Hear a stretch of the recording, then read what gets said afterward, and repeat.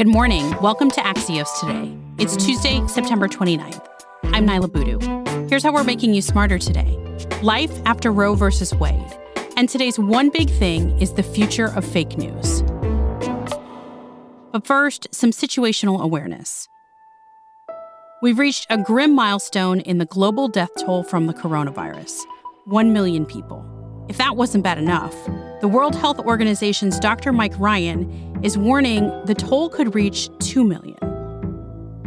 It's certainly unimaginable, but it's not impossible, because if we look at losing 1 million people in 9 months, and then we just look at the realities of getting vaccine out there in the next 9 months, it's a big task for everyone involved.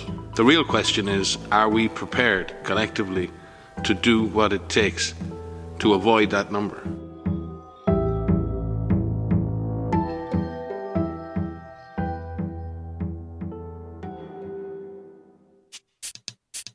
Forget bots spreading misinformation. In 2020, journalists are being targeted in sophisticated operations to amplify fake news.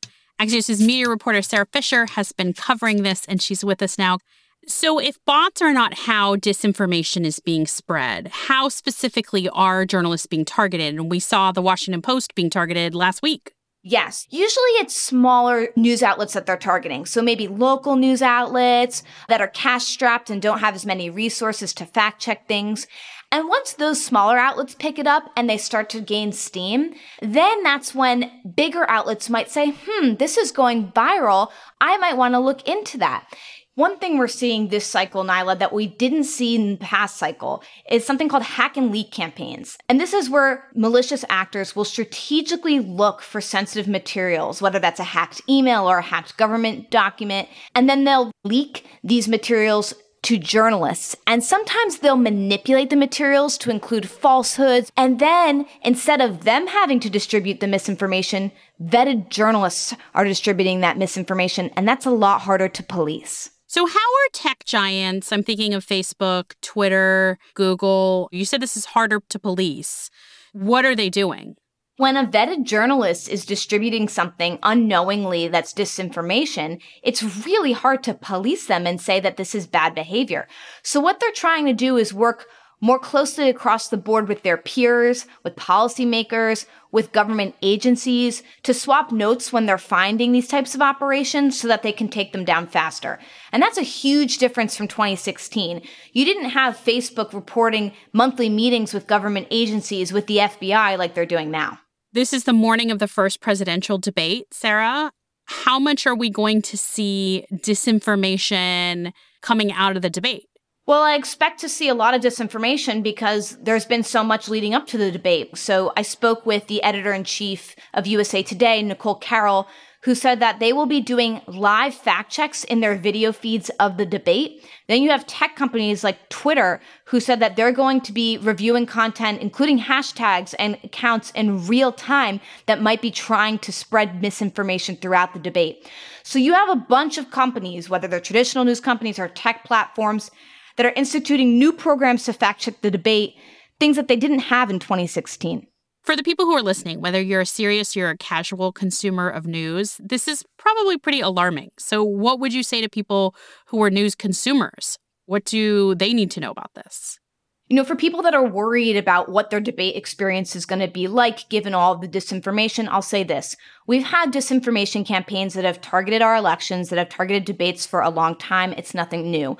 But what's different now is that there's a lot of national attention towards the problem. And so media companies are looking to establish fact-checking blogs. That's something they've never done. You see a bunch of news networks that are adding fact checks in real time during the debates. If you're a news consumer that's concerned about disinformation, I'd say find an outlet that you can trust, whether that's your local paper or a national outlet that you've had an affinity to or a subscription to for a long time, and really lean on those outlets to make sure that you're getting the facts. I would be cautious around websites that you don't recognize, blogs on the internet or on social media that you'd never seen before. That's typically where disinformation thrives. Sarah Fisher covers media for Axios. We'll be back in 15 seconds with the future of Roe versus Wade.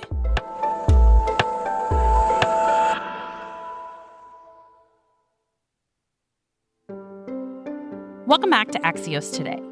A Supreme Court without Ruth Bader Ginsburg is likely to overturn Roe v. Wade in the next few years. What does that mean for both sides of the abortion debate? That was the topic of Axios on HBO this week. Margaret Talev is Axios' White House and politics editor, and she's been reporting this out. There are 17 cases moving through the federal system, tracking one way or another to make it to the Supreme Court. It's widely assumed that the next justice could be pivotal in ending the protections of Roe, whether all at once or bit by bit. So what happens? This would then become, to a large degree, a state-by-state decision. So this is a victory lap for women like Marjorie Dannenfelser, who's head of the anti-abortion Susan B. Anthony list, and she advised President Trump actually on court picks. What are other activists who are vehemently opposed to abortion hoping will happen here? Returning this decision to the states is exactly where these groups want to be. If this is a decision that is returned to the states, rather than lay in the hands of the federal court, more conservative states will have freedom to pass increasingly restrictive laws on fetal heartbeat, on punishments for doctors, on restrictions and regulations that apply to women. And on the other side, Margaret, you spoke with Alexis McGill Johnson, who's the president of Planned Parenthood. And here's a clip from your HBO interview with her about their shift in strategy, not just at the state level, but what they would do under a Biden-Harris administration. On day one, there are a set of executive orders to undo the vast majority of what this administration has done in 3 short years.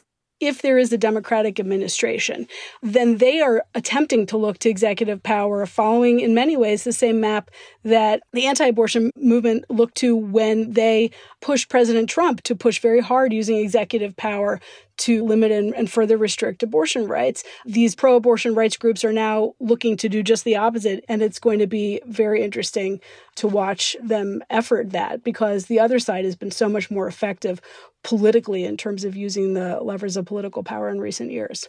What are you watching for next? Because this sounds like this is not going to be an immediate change. I'm watching on 4 different levels, actually. The presidential election is going to be very important to this. So are the actions of the new court when it resumes again, what cases they hear, how quickly they hear them, what the rulings look like. I'm also going to be watching what happens in Congress in terms of efforts for federal legislation and what's happening state by state as this battle perhaps reverts to the states.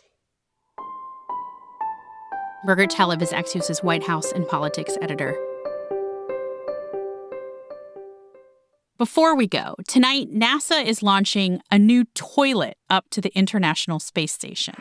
It's one small step for man, one giant leap for mankind. Or in this case, womankind. Because the new design features will make the toilet easier for female astronauts to use in zero gravity. I don't think we've developed a new toilet in a couple decades.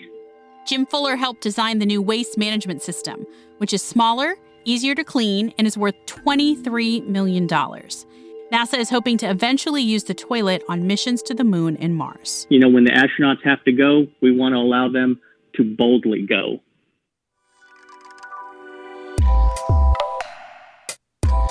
That does it for us today. You can reach our team at podcasts@axios.com. You can also find me on Twitter @NailaBoodoo. And we'd also love it if you'd share the show with someone you think might appreciate it. I'm Naila Boodoo. Thanks for listening. Stay safe, and we'll see you back here tomorrow morning.